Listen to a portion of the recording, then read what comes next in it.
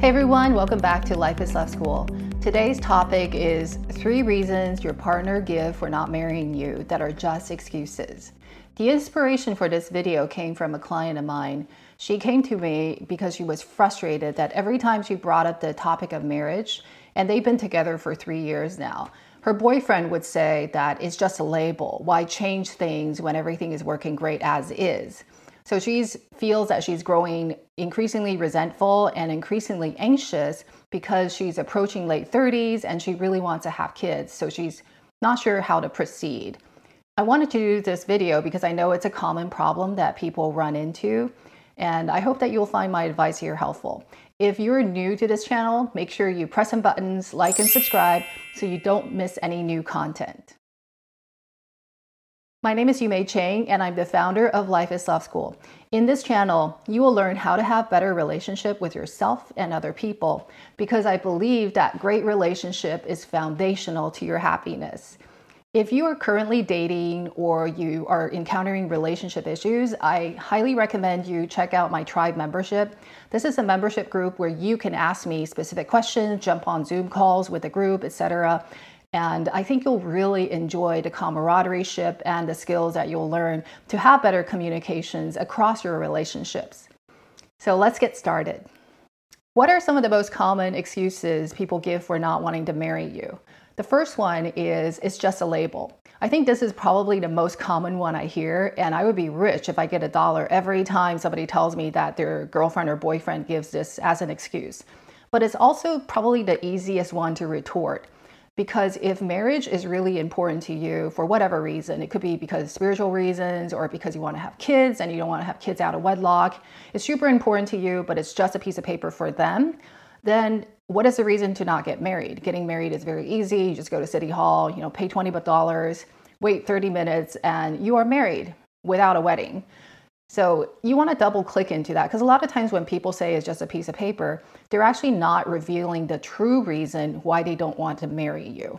It might just be as hurtful as, I'm just not that into you, right? I don't believe that you're the right person for me. I believe I could do better.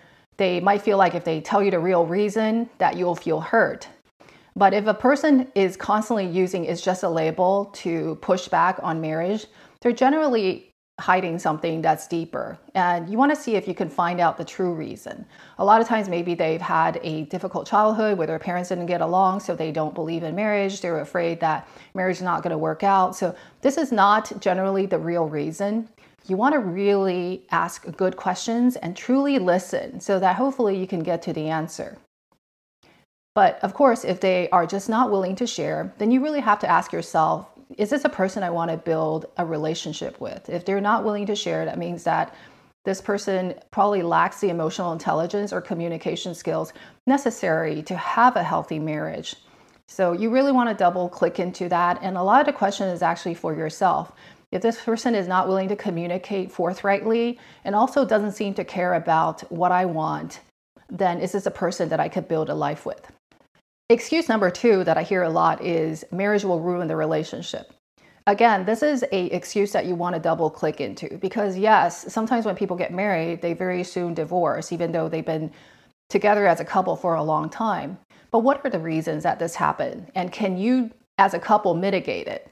Because this is something you really ought to work on. Some of the common reasons that people are okay dating as a couple, but then once they get married, they divorce, is that sometimes they feel a sense of entitlement that, hey, now that we're married, I've landed, I've mission accomplished. So I no longer have to keep up good habits. I could just be lazy, not do housework. I can take you for granted. That's no recipe for a good relationship. And then some people go into the now I own you mindset. So however you dress, however you talk, whatever hobbies you practice, now it's my business. So I get to control you, I get to criticize you. Again, those are all recipes for disaster. So you want to work with your partner as a team to identify some of these potential gotchas and mitigate it before you get married. You might also want to consider premarital counseling. It could be effective, but I think the most important thing is for the two of you to sit down and to examine your relationship and to talk through it so that you know what potential challenges to be aware of. If we're all working as hard in a relationship as before we're married and never take people for granted, then I think there would be way less divorce going on. Another thing for you to consider is, does your partner generally have a more negative bias towards how they see the world? This could be problematic because everything that's worthwhile in life, whether it's going to college, buying a house, getting married, having kids, there's no guarantee that things will always work out great, that you always make money whenever you invest in a stock, right? But we all know that investing in mutual funds, etc., over the long run is a good idea. So you want to see, is this a person that is just so risk adverse that they will not do the right thing? And a lot of times the right thing is speaking up, even when it's uncomfortable, telling you the truth, even when it's uncomfortable. A lot of times in order to do the right thing, they have to have a certain level of courage. So if this person is so negatively biased, you're not willing to take risk, then that will also limit their aspirations and their potential as a partner for you. So you also want to think, is this person somebody I want to be with? Is this person a person who always sees the glass as half empty versus half full? The third excuse that I hear a lot is, I need to get my house in order first. So I think this excuse is valid if the person is not yet divorced. Obviously, they need to get divorced first. But I really struggle to come up with other things a person must get ready before they could get married. You obviously want to probably graduate from college. That is probably a good idea before you get married so that you have reached a certain level of maturity. But there's just not that many things that you cannot tackle together as a couple. So I really encourage you to then dig deeper, to ask them that, do they think that you guys can work together as a couple to solve these challenges? Because in life, there's never going to be smooth sailing for the rest of your life. If today the roof didn't leak, tomorrow the kid's going to get sick. And marriage is about the two of you being a team, and 1 + 1 is more than 2, so that you solve the problem together. If you let this one slide, they can always come up with more challenges that they must overcome before they can marry you. So be careful on this one. So I'm teaching you all of these common excuses, not so that you could debate with your partner, because that's not the point. You can never twist people's arms to make them marry you, and you don't want that because they will resent you and you'll pay for it later. The interesting thing is, I want you to be able to have that conversation and to dig a little bit deeper, to really hear them and to really respect their answer. If ultimately they simply don't want to marry you, I also want you to be brave enough to love yourself enough to walk. Because this world is abundant. If this person does not want to build a life with you, does not see a future with you, there's going to be somebody out there that is right for you, who wants to be with you, who wants to marry you. And you have to let this person go in order to make space for better to come. So a lot of you know that I'm a plant person. To be a good plant mama, you really have to understand each plant's unique requirements. So this is a Begonia maculata. It is a tropical plant, so it really likes to be in humid air. Before I figured that out, I was getting brown tips, and then I was like, wow, what's going on? So I read about the care tips. I realized that it really wants humid air, so I started bringing it into my shower. After I did that, now it pops out new little leaves that are perfectly formed. So you're just like a plant, right? Each of us has unique care tips. And if you're a square hole, you don't want a round peg, and vice versa. So you don't want to force things ever, really, for the long run, both for your happiness and for the other person's happiness.